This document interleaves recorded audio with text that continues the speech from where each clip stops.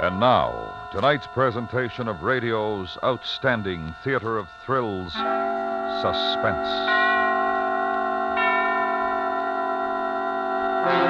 Tonight, the story of a perfect fraud that succeeded only too well. It's called Final Payment. So now, starring Harry Bartell with Peter Leeds, here is tonight's suspense play, Final Payment.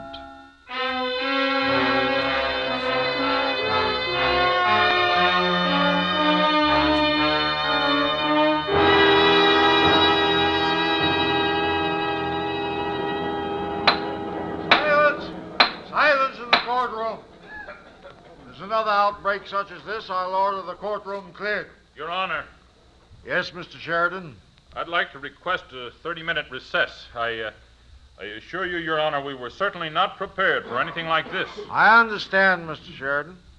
And in view of the unusual circumstances, I grant your request. This court is recessed and will reconvene in 30 minutes.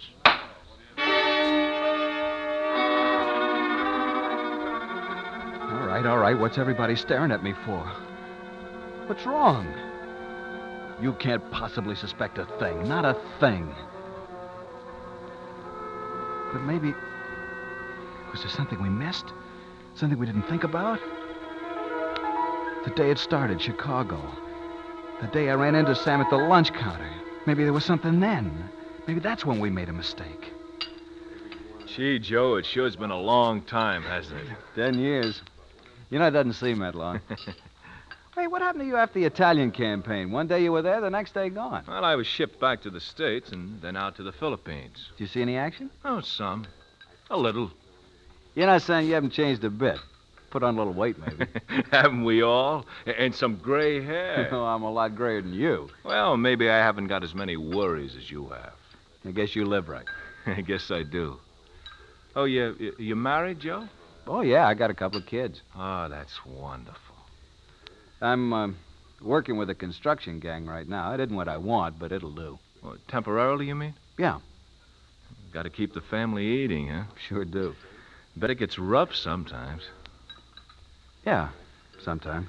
It takes a lot of sweat to keep a family these days. You got a family, Sam? Oh, no, but I know the problems. Hey, what are you doing in Chicago? You live here? No, just passing through. What kind of work you doing? Well, Joe, right now, let's just say I'm in between jobs. Actually, Joe, I'm looking for a partner. A partner? Mm-hmm. A partner to split a profit of $100,000 with me. 100? Say, Joe, I'll tell you what. I'm going to be in town for another couple of days. Look, here's the phone number of the hotel where I'm staying. You know, it never occurred to me, but you might be interested in hearing about this deal. Sam, I don't have an old spare tennis shoe. I couldn't invest in a business. Joe, I said I'm looking for a partner to split $100,000 with. I didn't say anything about investing money. If you're interested, give me a call, huh?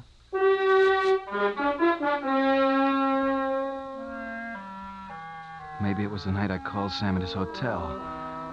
I remember I called him right after work. And then I'd called Mary. Told her I'd met a friend and wouldn't be home for dinner. Then there was that bar over on Halsted where we met. Maybe somebody in there remembered.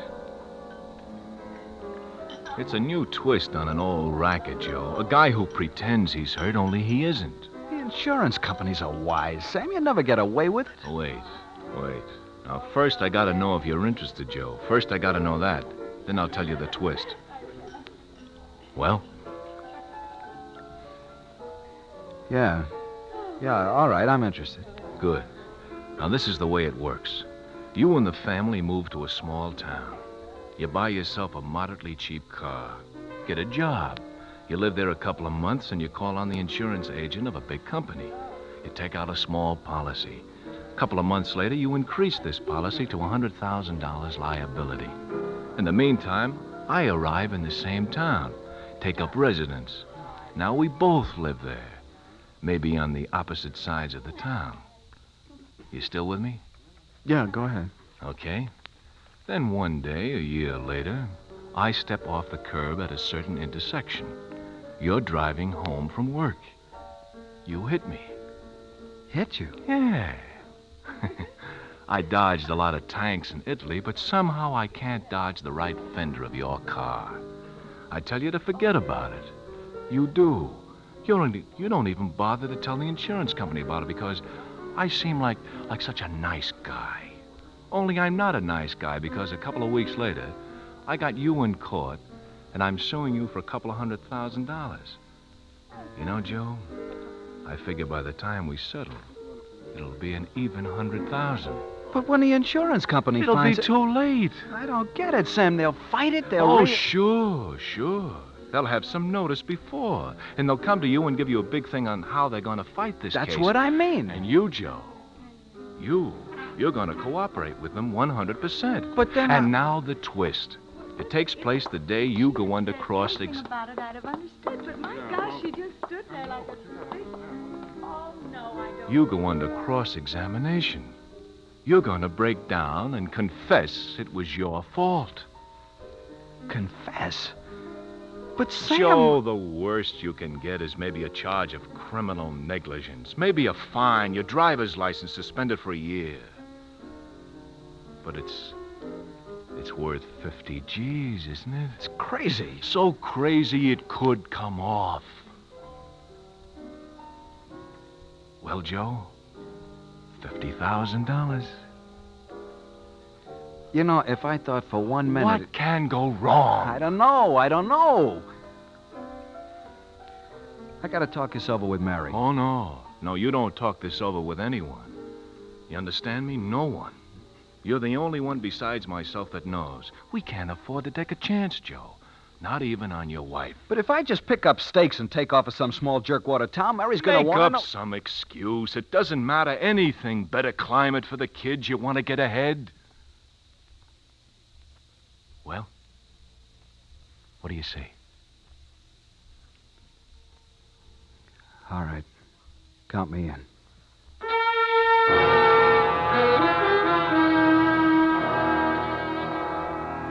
When I told Mary what I decided to do about the move and all, she raised some questions, but that was the end of it.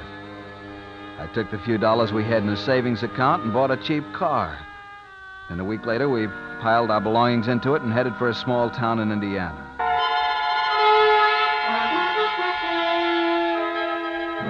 Sam picked this town in Indiana because a big insurance company had a local office there. I got a job with a machine shop. The pay wasn't high, but it kept us in food and clothes, and there was enough left over to make payments on the insurance policy I'd taken out. 3 months later, I called the insurance agent and told him I wanted to increase my liability policy to $100,000. Was it then? Was there some slip-up that night Mr. Hirsch came to the house? Did something happen then? Well, Mr. Thurston, I think we've got everything. All you do now is just sign right here. Here you are, Mr. Hirsch. Well, that does it, Joe. You're all set. Sure makes me feel a lot better. I'm sure it does. Well, I guess I'll be on my way. I want to thank you very much, Mr. Hirsch. Oh, my pleasure.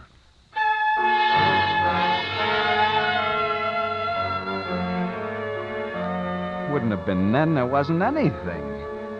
And then one day on a coffee break at a little cafeteria, I noticed someone out of the corner of my eye. He sat down on a stool next to me. Hiya, kid. Sam. I got in town about a week ago. How's everything going, Joe? Fine. You keeping up the payments on the policy? Yeah? Good. I'll contact you again right before we're ready to pull it off.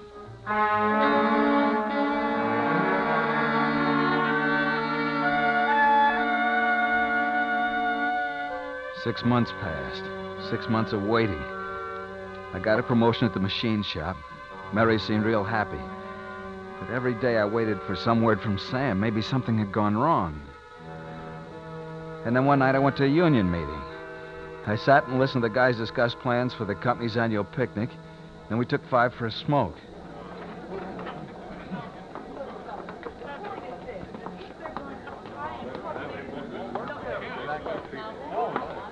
Pardon me, mister. You got a light?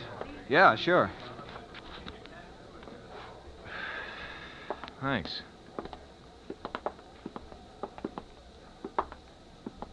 The time's ripe, Joe. Are you sure? I'm sure. Now listen carefully. And get this in your head. Yeah, I'm listening. Day after tomorrow, 5:15 at the corner of 3rd Avenue and Wabash Boulevard. Yeah. I'll be on the southeast corner. I've clocked you the last week. You hit the corner at 5:15 exactly. Remember that? 5:15, corner of 3rd Avenue, Wabash Boulevard.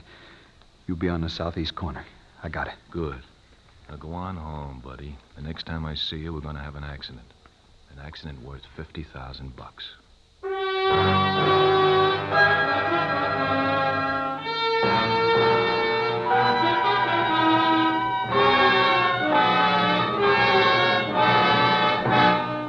You are listening to Final Payment, tonight's presentation in radio's outstanding theater of thrills, Suspense.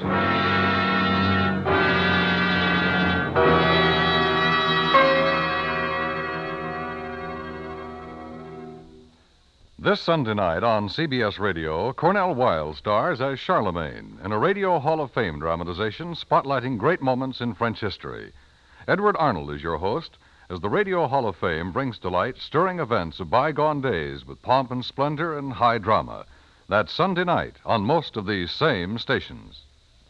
And now we bring back to our Hollywood soundstage Harry Bartell and Peter Leeds, starring in tonight's production of Final Payment, a tale well calculated to keep you in suspense.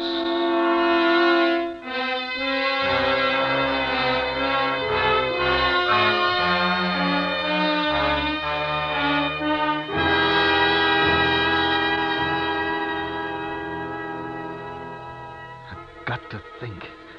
I gotta go back over everything to remember if there was a slip. I gotta remember. The instructions. Sam gave me the instructions that night at the union meeting. I memorized them. I know I did.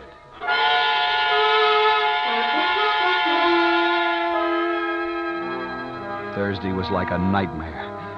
Could hardly concentrate on what I was doing at work. All day long I was nervous. Then it was 5 to 5. Time to wash up and get moving. Punched my time card, put it back in the rack, walked out to my car in a parking lot and started. I drove east on Wabash Boulevard. My watch said 5:13. Traffic was light. 3rd Avenue was 6 long blocks away. My hands were so wet from perspiration I could hardly grip the steering wheel of the car. I kept in the right-hand lane. 4 blocks away. Kept the car going slow. Then I had to stop for the light at the corner of 4th Avenue. Looked at my watch again.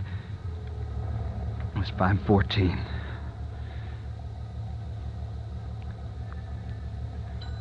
The light changed. I moved ahead. I was just supposed to keep driving. And then I saw him, standing alone on the curb at the corner of 3rd. He stepped off.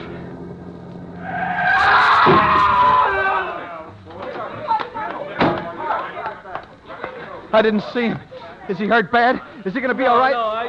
Somebody please call an ambulance, quick. Gee, mister, I'm sorry. I'm awful sorry. No, it's... Oh, there.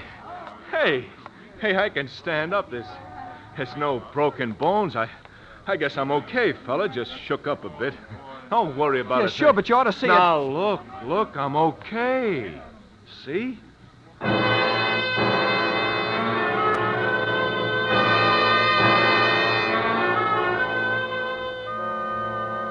The cop came. He took our names.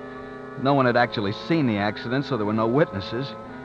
We both told the cop that we didn't know who was wrong.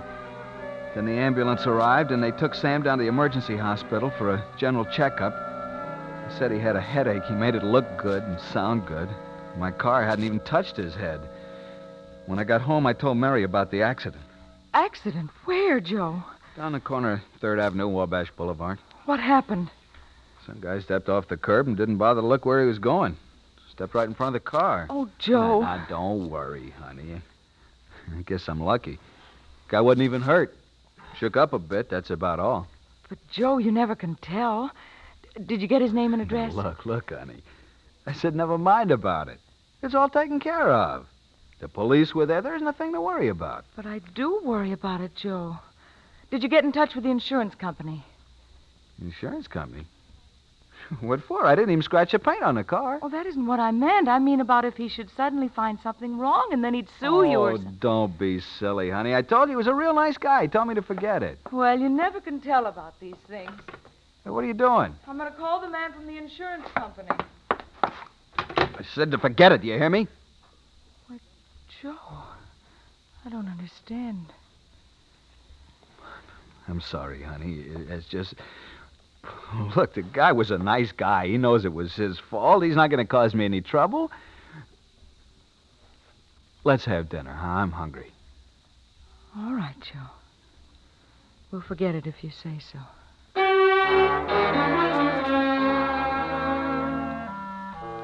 A week later, the insurance company got served with the papers. Sam filed a suit against me for $200,000. Naturally, as soon as the insurance company received the papers, they called me on the telephone. They were upset. Real upset. I just wish you'd called us when it happened, Mr. Thurston. You made a big mistake by not calling us. Yeah, I know, Mr. Hirsch. I guess I ought to have my head examined. My wife told me to call. I guess I should have. But you see, when it happened, he seemed like such a nice guy. He told me not to worry about it. Even when the ambulance carried him away, he told me to forget it. Well, sure. That's an old trick. A lot of them pull it. What do you mean, an old trick? Well, a lot of people try to beat the insurance companies that way. You'd be surprised. Well, what's going to happen? Well, I think we got a good case. We've got no witnesses, but then neither has he. The police report gives a pretty comprehensive picture of the thing, the way it was reported. So, in the final analysis, it's your word against his. Yeah, I see. Well, that's good, isn't it? Well, it means we've got at least a 50-50 chance, maybe better. You see, when they got him to the hospital, he put up a big fuss about being examined. Why? Unless he'd already figured cashing in on this thing. Things like that make me suspicious, Mr. Thurston. Very suspicious.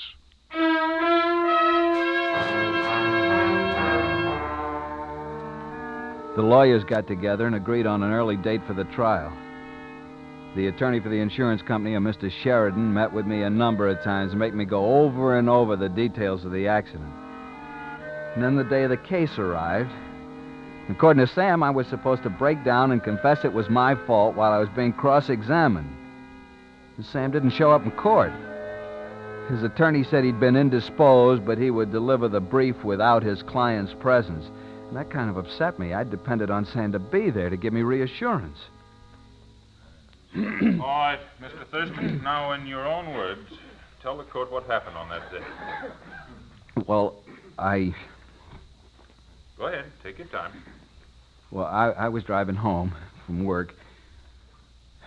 I was going maybe 30 miles an hour, or maybe a couple of miles one way or the other. You were driving home? Yes, sir. And I was in the right-hand lane.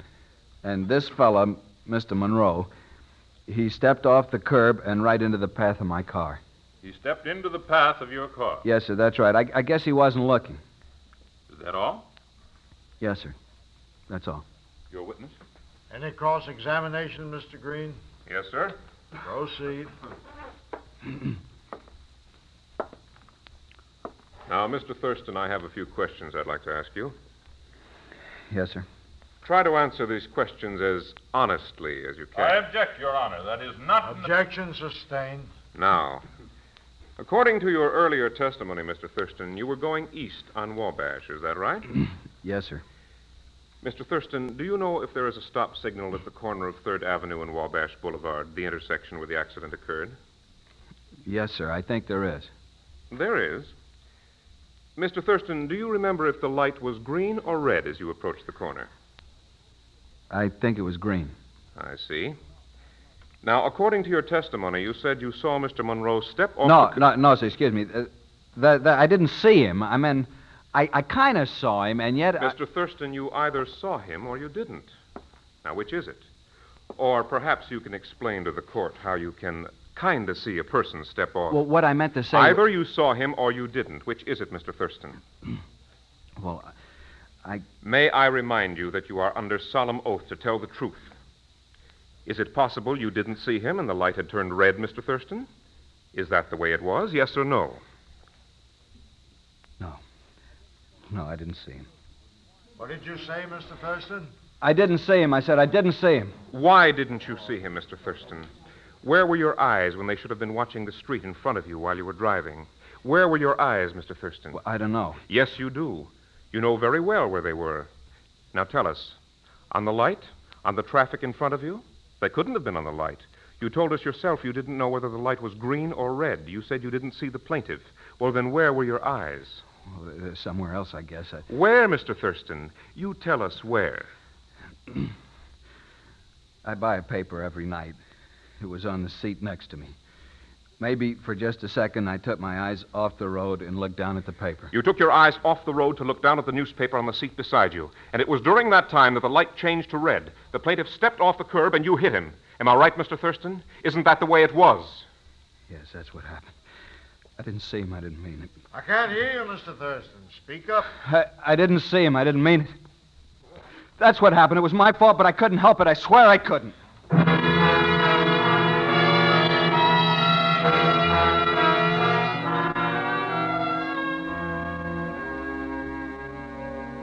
Nothing.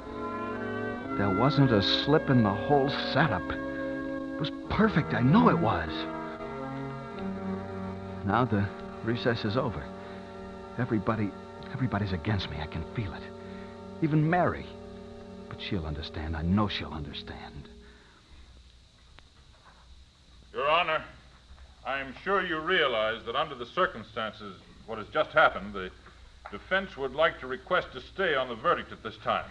We would like to probe a little more thoroughly into what to us appears to be a definite reversal of opinion on the part of the defendant. Something... Your Honor, if I may interrupt. Mr. Green? Your Honor, his request may not be necessary in view of some news I've just received. Well, this is highly irregular. My client's absence in this courtroom has been most conspicuous. I can now tell you the reason. This morning, he was rushed to the Veterans Hospital. I've received some news from the hospital. He suffered a severe brain concussion when he fell. His head struck the pavement. Your Honor, my client died an hour ago. No. No, Sam didn't die. It's a trick. You're lying. He couldn't have died. I didn't hit him that hard. You're lying to try to trick me. Now, that isn't the way you had it planned. He wasn't hurt. He said he wasn't. This isn't the way it was going to be.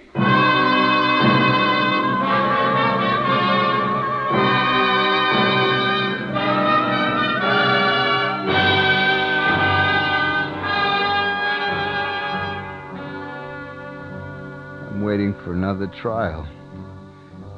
My trial. For manslaughter. I shouldn't be here.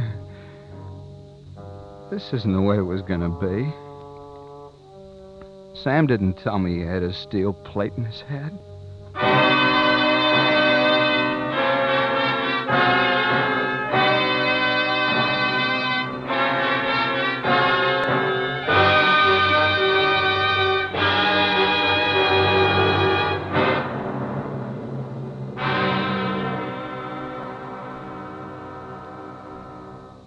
Suspense, in which Harry Bartell and Peter Leeds starred in Dick Petticini and Phil Cole's Final Payment. Next week, the story of a man who insisted upon finishing the murder he had never committed. We call it The Case History of a Murderer. That's next week on Suspense.